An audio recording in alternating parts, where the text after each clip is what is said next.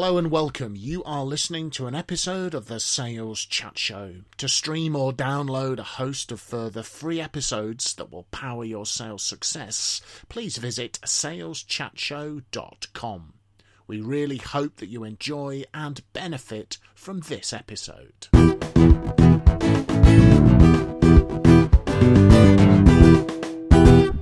So, hello folks, and welcome to another episode of the Sales Chat Show, saleschatshow.com, driving your sales forward.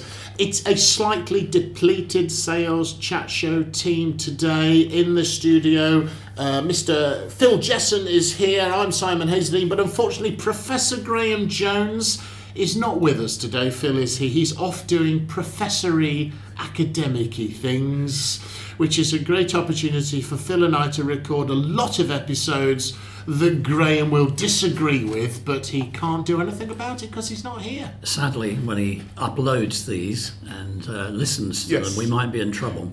We may get told off, but hey, when the cat's away, the mice will play. Let's go for it, Simon. Absolutely. Let's go for it. So this is the first in a series of 3 sessions Phil and I are going to record on a topic really close to our hearts, because it's very, very important to your success as a sales professional, but particularly we think it's possibly even more important if you're a sales manager or a sales leader, because you also have influence by doing this on the people who are part of your sales team and your wider sales support network. So we're looking at the concept of goal setting. I know from my research that I did as part of my master's in psychology, most of which made its way into my book, The Inner Winner. How's that for a plug, Phil? Is that allowed? That's acceptable. Yeah, Graham's not here, so we'll plug our own books.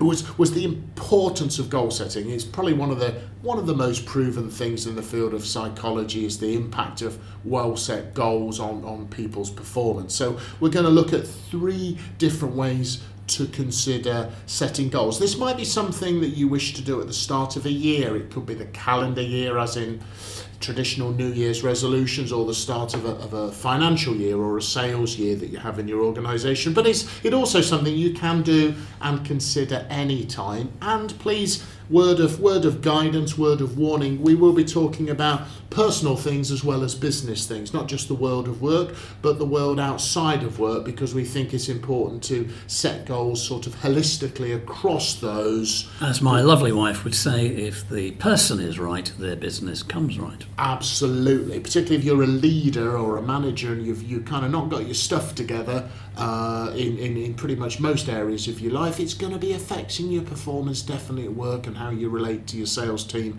And if you're an individual sales contributor, obviously what's going on in your personal life will affect what's going on in your professional life, and vice versa, as we all know only too well. So Phil, you're the provider of the models or the framework. So talk us through the first one, the sort of 9 different roles or hats model. Yes. 9 simply because it's an easy diagram to draw on a piece of paper, namely a 3x3 matrix giving us 9 boxes.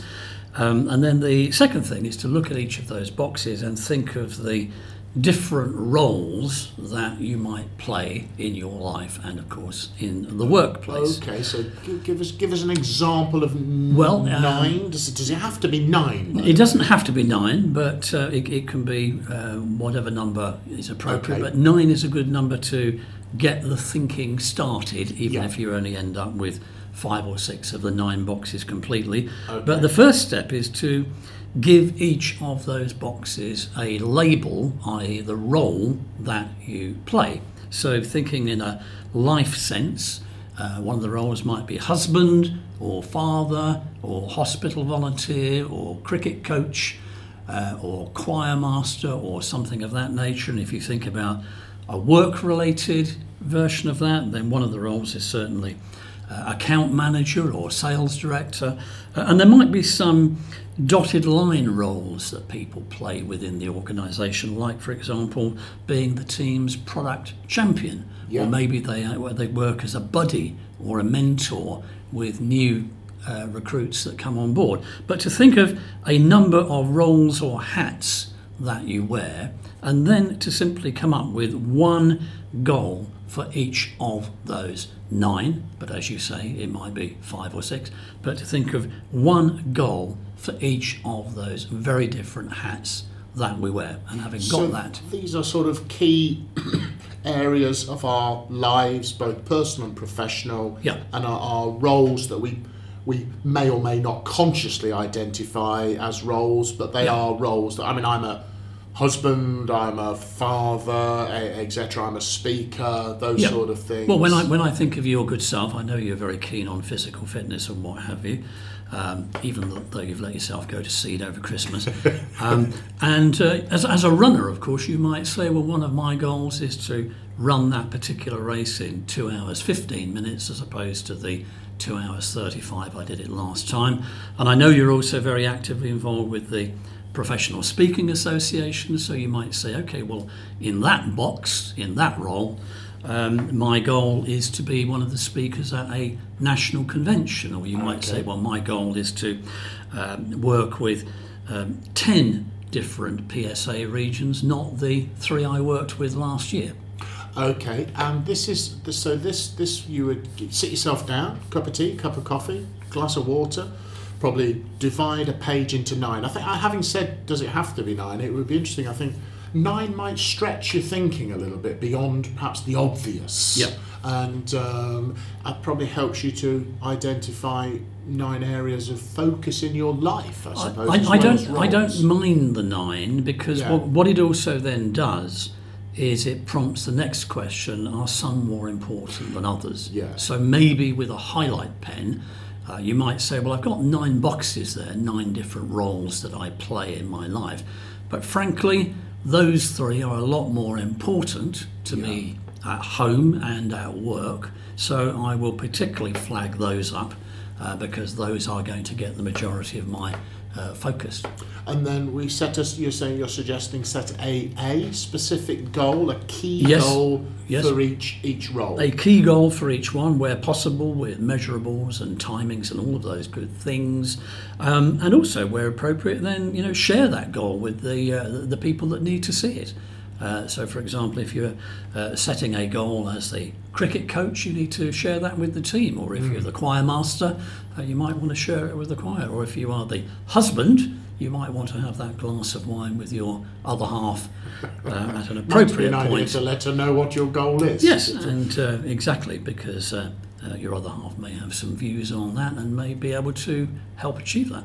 And I guess also, so the model you're suggesting here, the framework, is sort of a combination of personal and professional roles that you play. Yeah. I'm just wondering, I'm thinking out loud here, that we might have subsets of roles under a sales leader or a sales manager. So we might have different areas of focus that we might need. Recruiter, for example, developer of our people might also be parts of that. Yes, and as you rightly say, there might be a customer service element in there somewhere, or a product development element, but that's absolutely fine. But I think any sales director listening to this will also know that for each of his or her people, there should be some emphasis on life outside work, because it will, of course, impact on work. That's something, one of your sayings, I know that you've come up with before. Well, I think it was, I seem to remember originally I heard it from the great American sort of motivational speaker Zig Ziglar, probably one of the godfathers of the classic American motivational sort of speaking market in the sort of 70s, 80s. And he said, and he would say it much more profoundly than me, but he said, if you're at work and your mind's at home, and if you're at home, your mind's at work, he said, you're never in one place. Yeah. And I think we can all obviously identify with that. If something happens, if one of our children is ill or something, etc., for example, that will obviously distract us. Yeah. But I think the thing here that I really like is we're giving due credit to life outside of work that people have. And if you're a sales manager and a leader, if you don't think your people bring all of themselves to work, then you are absolutely naive and absolutely kidding yourself. Yeah. And I think the more you understand about what is important to your people, and it's not about prying into their personal life, I don't mean that, but the more you can understand about what is important to them, I think the easier it is to understand what motivates them, what fires them, what inspires them. Yeah, very true. And harness that to some degree at work. I think these goals should be reviewed from time to time, but they will work also at a subliminal level. Just the fact that we've actually sat down and thought about them, committed them to writing, maybe printed them off on a piece of paper and blue tacked it to the kitchen door or something, who knows. But I'm a great believer in those lovely sayings that a person going nowhere normally gets there. Yes. And conversely, if you know where you're going, then you're already halfway there. Absolutely. And just the very fact that we've given it some thought, regardless of it being specific, measurable, blah, blah, blah, but the very fact that we've given it some thought, it will work at a subliminal level. So I guess actions from this, folks, is to, get an hour, probably, lock yourself away somewhere privately where you won't be disturbed. Just good old piece of paper, divide it into 9. I don't wish to sound like I'm a technophobe. I'm absolutely not. I love technology, but I think there is something very powerful of the kinesthetic sort of physical connection of pen to paper or pencil to paper that is probably quite powerful. Divide that page up into the 9. What are your key areas? As Phil's obviously said, it doesn't have to be 9, but I think 9's a good place to start. Stretch yourself a little bit. What are the key roles professionally and personally that are most important to you? And then for each one, what is your number one goal? And write that down. Certainly there is considerable body of evidence. Tony Bazan, the guy who invented mind mapping, told me at a seminar when I asked the question that you're 25%, in his view, 25% more likely to achieve a goal if you write it down due to the imprinting nature of the writing and apparently how the memory works. Some people find it quite difficult to look forwards, saying, well, what is my goal for the next 12 months? But one question that might help you is to say, well, if at the end of the year I was to say that I've had a fabulous year as sales manager, well, what would have happened then? Yeah. What one single thing would have happened? Or if I've had a fabulous year as husband, brother, mum's carer, product developer, whatever that role is, if I've had a fabulous year, what would have happened? That might be another way of looking back in time, so to speak. You might get it that way. Perfect. So go take that perspective of a year ahead, and think back that way. Very powerful way, I think. That's the very famous Stephen Covey beginning with the end in mind concept, isn't it? Exactly. Go forward into the future and then work backwards from that to sort of see what you've got to do. So that's the 9 roles or the 9 hats that somebody might wear. Goal setting process. So hopefully that's been useful to you folks. So that, as I say, this is the first in this series of 3 sessions that Phil and I are looking at the goal setting concept. So there are probably now 130 plus episodes from the Sales Chat Show on all sorts of different subjects about improving sales performance, sales management, sales leadership. You can find all of those at saleschatshow.com, or wherever you normally get your podcasts. You'll be able to subscribe to the Sales Chat Show and also get access to those back episodes. So thank you very much for listening. Wish you all the very best of luck with setting those goals, and of course, as always, good luck and good selling, folks.